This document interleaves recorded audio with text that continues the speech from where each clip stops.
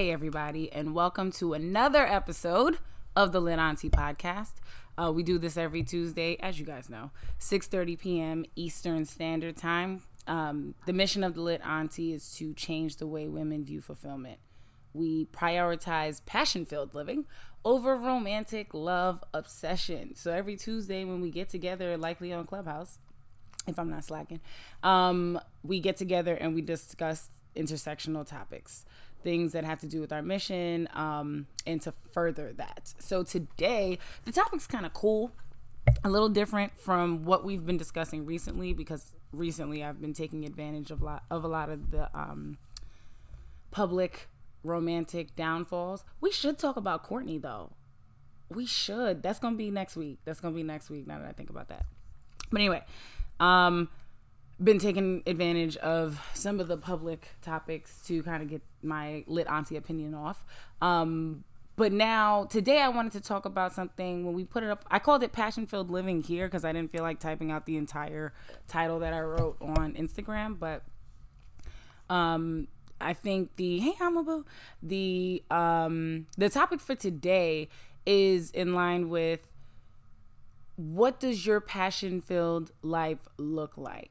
And really, this is in response to the whole team no sleep, hustle hard, rest is for the weak type of people. This is a conversation for them, right? Like, because whenever I say passion-filled living, it falls into a category of buzzwords that people are like, yeah, I want to live this life, so I have to work super hard and, kill myself just to get something, like get to some passion. And oftentimes, people don't even know what their passion-filled life looks like. So I just kind of wanted to get into that nuance, talk about a few examples, and then, go wherever the conversation goes, if at all. And as usual, if for any reason at any time, any of you want to get up here and join in, ask a question, drop a comment, at any time you can do that. You're not going to throw me off, because guess what? I got my points written down or whatever. But most times I understand. I actually love it too. People like to come in and enjoy it podcast style. And I have a good podcast voice, if I do say so myself. All right. So if you'd like to just chill and listen to the points that, I wanted to get off about this topic, totally fine. But just know, at any time, the floor is yours. So anyway, back to this like buzzword situation, passion-filled living, hustling hard, things like that. The first point I really wanted to talk about is like knowing what your passion-filled life looks like. So a lot of times I see like these memes going around, like it's something in sum and substance, or to the effect of, if you're chilling right now, then that's why you're losing. Like there's always this narrative in this conversation that you have to be constantly grinding and monetizing everything that you do in order to be successful. And the funny part about all of that is, like, although I do whatever, I'm gonna put that to the side. My point is, the funny thing about that is, I don't even dream of money. I don't care about money. I have a passion-filled life, which I'll get to in a second, dreams and all of that stuff. But like, the reason why I go after money is because it is required for the life I want to live. But if I could effortlessly make the life that I want happen without paying for it, I wouldn't care about money. And here's why I bring up that distinction. Because a lot of people might be like, yeah, I feel the same way. Like, totally. Not true. They think that, but they don't. Why? One, obviously, because of how we're socialized. But mainly, a lot of people feel insecure without money. And I'm not just talking about, like, food insecurity, like, feeling like you can't survive. Like, we're not talking about that. We're talking about, like, thriving. And people feel like if they don't have a certain level of access to money, that they can't possibly be happy. And I understand that. I'm not judging that. I think, again, in order to support a passion-filled lifestyle for people, I need to be open to everybody's idea of passion-filled living. So if that's what you want to do, go ahead, But today's conversation is focused more so on other versions. My passion-filled life is centered around rest and sleeping and doing what I want when I want. Literally, I want to be able to move when the energy strikes, and no sooner. No sooner. Like, if I wake up and I feel a gust of energy to get like 30 things done, I want to do it. But if I wake up tomorrow and the next day and the next day and the next day and the next day and the next day and I don't feel like doing nothing, I don't want to have to do it. And I don't want to feel judged for it. I want people to mind their own business. And I want to do what I want. If I want to sit here and watch Netflix all day, let me do that. Why are we judging each other? And that's kind of the basis of the conversation I wanted to have. So those are kind of two opposite lifestyles that I just described. But I think there are others, and I wanted to talk about that because we only as a society glorify the hustling and the money making and like we can't do anything unless we're also monetizing it. Like, one thing that kind of stresses me out is when people are like, oh, you spend your time on social media all day, but do you monetize it? Like, if you're not making money off of social media, then you are the product, right? Sure. Yes, that is true. We are the product. I don't necessarily mind right now, I mean, and yes, I do monetize social media from the little auntie aspect, but I still have my personal page that I will sit there and be marketed to. Okay, I have a statistic. All of my habits are being stolen through, whatever Big Brother situation's going on. But why y'all mad? Like, just let me do what I want. If that's part of my passion-filled living, that's what I want to do. And that's why I wanted to have this room to talk about different ideas of what your passion-filled life could look like. Another thing, we talk about people who like are nomads, but that's like a real thing. For example, my dad is legit a nomad, like kind of first world nomad, but nomad nonetheless. Like, this man has not had an address since I've been alive. I'm being serious. He's never had an address. Like, I can't mail anything to him. I don't know where he lives.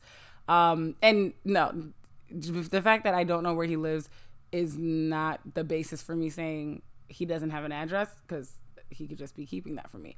No, I've been out. He spends most of his time in Cali. I've been out there. He doesn't live anywhere. Like, he just be rolling around. He drives his little G-Wagon. He has his friends and different family members because he spent most of his adult life in California. After he came from Trinidad, and in like high schoolish, spent some time here. His mom and everybody was here in New York. But then after he graduated, and I think he might have done like a year of some kind of community college. But after that, he took off and went straight to Cali, saw it on TV and was like, I'm just going to go. Like, talk about passion-filled living. And of course, things have their ups and their downs and their pros and their cons. But, I mean, literally, this man is dope. Like, he just was like, oh, I saw this place on TV and I want to go. And he went. That's not for everybody. I'm not saying everybody should do it. Just like I'm not saying everybody should be this like mogul who's like monetizing every single aspect of their life. There's different things for different people. The point of bringing this conversation up is to identify that and encourage people to sit down, step away from what we're being socialized to do. Sit down with yourself often and think about the things, not even think about, like pay attention to the things that really bring you joy. Practice moving in a way that demonstrates your ownership outside of you just being led by society. Meaning, do more of what you feel like doing. And a fun way to do that is if you get the urge to do something outside of hurting someone else or taking over someone else's autonomy. But if you get the urge to do something and then you immediately get a thought like, oh my God, I might be judged because of X. I am demanding that you dismiss that thought and you do it anyway. I'm being serious. I'm being really serious, because that's the only way we start to break the chains of living a life that others want us to do, and we begin to live the lives that we want to live. So I encourage you to do that. I encourage you to sit with yourself and constantly think about these things, and follow your passions. This is directly in line with our mission of, deprioritizing romantic love obsession, and instead prioritizing passion-filled living, because that's the number one space they're going to get you. Marriage, relationships, love, that's all an economic feature of the world. And it helps to build wealth in America generally. And so that's why society is real focused on ensuring that they socialize us in a certain kind of way, in that direction, in fact. And, of course, they make a lot of money doing it. So there's still a lot of incentive regardless. So it's hard to really unlearn those things. And that's what we're here to do. So really, those are the only points I wanted to get off on this topic. I feel like it's not spoken about enough. I feel like people don't discuss the various, ways that you can live your life. We had a woman in the room way back, probably definitely before the podcast. One of my favorite little aunties. And she came in the room and she was just talking about she's like in her 50s, and she was just talking about how much she has lived, like just moving without a care in the world, traveling all over the place. And it doesn't necessarily have to be luxurious traveling. Although for her, I think it was, she had like some remote job, and she could work from wherever. So she really was wherever. So my point is, figure out what you want to do. Don't just start doing things because you want to be accepted. And then follow your passions. Follow those things. Don't feel like you need to do other things just because you don't want to be judged. So that is the crux of what I wanted to say on this topic tonight. Passion-filled living. What does your passion-filled life look like? It's almost always going to be scary, especially if you're unlearning something, but I encourage you to do it. And if and when you decide to start doing it, DM me, let me know, hit me up. I want to hear about it. Maybe talk about it on the blog, all those things. But until then, really, let me know what you guys are thinking. As I stated before, I think we're going to meet. Yay! Hi, Emma. Yay! Hey, girl. Wait, did you mean to raise your hand? Oh, yeah, you did. I'm driving. I was listening, but I'm driving, so sorry if there's noise. How you doing? It is okay. Hold on. Let me make sure I can... Hold on. Oh, good. Can y'all hear me okay? Yes. I was making sure I could I was making sure my microphone was picking you up. But anyway, what's up, girl? Hey. I was thinking as you were talking, I was like, this is a good topic. Not that it's not always a good a discussion to have, but I've been seeing a lot lately, and I don't know if it's more on social media than it is real life, but I've been seeing all of these memes like, this generation is like, y'all not about to kill me, or this job not about to kill me. Yes. Or hearing about how people have been, quitting rather than going back to the office after being, remote for the last year and a half. So I've been like seeing that a lot on my timeline. I do know a few people personally that like are not working right now for different reasons. Some of them, by choice, some of them not by choice. But just this whole kind of like idea that I have options even if I don't have options right now in front of me. Like people are a little, it seems to me, opening up to this idea of stepping away from what their norm was, for the last few years or a decade even. So myself, I don't know if it's temporary, but I stepped away from the classroom. I was a science educator for over a decade. Yep. And how are you feeling? School year. It's a lot that comes with it. So one of the things that I wasn't necessarily prepared for was the grief. Yeah. I felt like I knew changes, come with discomfort and things like that, but I didn't specifically think about the grieving period. Mm-hmm. So that was interesting. I was like, wow, even though I made what is the right decision for me, there's still some sadness that I'm processing that comes along with this decision. So that was interesting. And then just like working through identity and imposter syndrome in terms of the new field that I'm stepping into. Those are some of the challenges, but on the flip side, I feel very at peace. I feel I consistently feel like proud of myself for just coming to a point where it was like I'm putting me first for real. Mm-hmm. Like I know that work and day to day comes with its set of challenges, but it got to the point for me where I felt like on average, I felt more unhappy with what I was doing Yeah. than I did, happy or fulfilled. So, just at this point in life, I just can't do anything that is, has more cons than pros.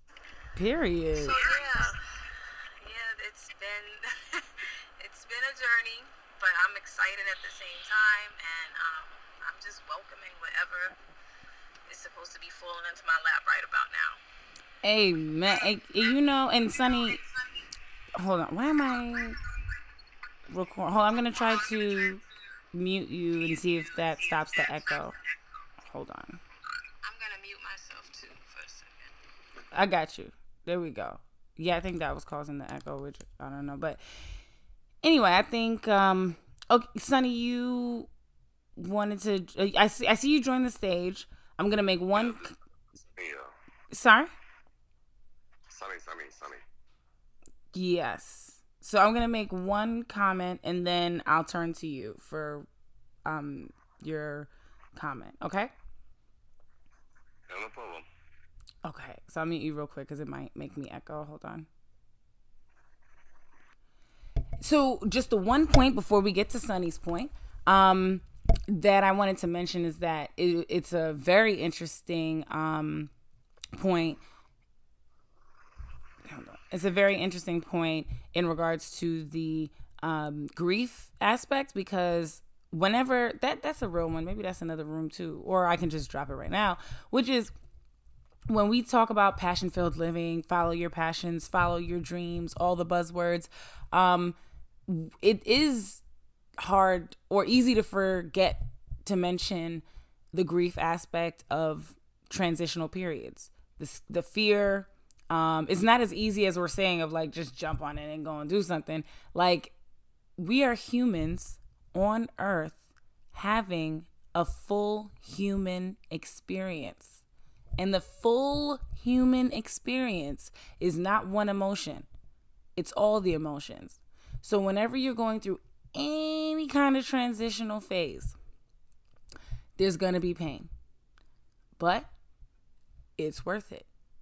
In fact, it's necessary. And so I hate it. The grief ain't the greatest. Even though, listen, the grief, sadness, anger, all those parts, it makes the joy that much better. Because if you don't, obviously, as we know, if you don't know how low it can get, if you've never felt how bad it can get, then when you see how good it can get, you're not really going to appreciate it because there's nothing really to compare it to. So that's the point I wanted to make. I'll go ahead and unmute you now, Sunny. Actually, I don't know why it's not unmuting you. Oh, there you go. What's up? Nothing much. I was just hearing what you said before. I'm sorry? I was just listening what you were speaking. Okay. I saw you raise your hand to come up on stage. Did you have something that you wanted to... I was eagerly waiting to talk about... I just went through your profile and now I just seen your profile. So I was just wondering, your words are a little bit motivating. Oh, thank you. Yes. Hope so. Yeah. Here to... So I was just even I heard about Emma was talking to. So your words are a little motivating and all, but end of the day, I'm happy about it. At least I met beautiful people like you, All right. Little auntie. Yeah. Thanks. Yep. Yeah. I'm from India, and I'm very happy. At least a word of mouth can change someone's life. That's right. You're absolutely right. Word of mouth. Yep. Motivation. Powerful words. Words have power. I totally agree, Sonny. Thank you for coming up and saying that. Yeah, I'm very happy about it. Great. But yeah, these are really the points that I wanted to express while trying to talk about this topic. I don't really have any more points that I wanted to make.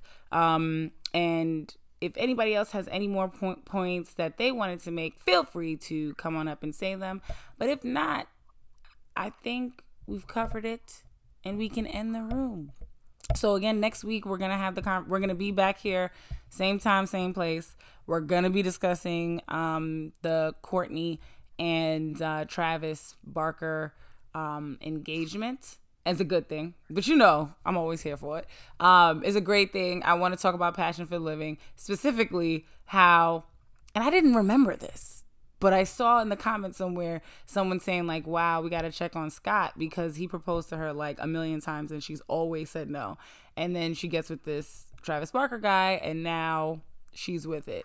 And I think that's a great lit auntie principle that we need to dig further on. Like, no need to settle. Our girl Courtney never settled, and she went through rough times, sure, but settling wasn't one of them. So we're gonna talk more about that. But in the meantime, in between time, while I end this room, you guys make sure you stay lit. Love you guys. Thank you so much, so much for coming out. See y'all next Tuesday. See you soon, beautiful. Bye.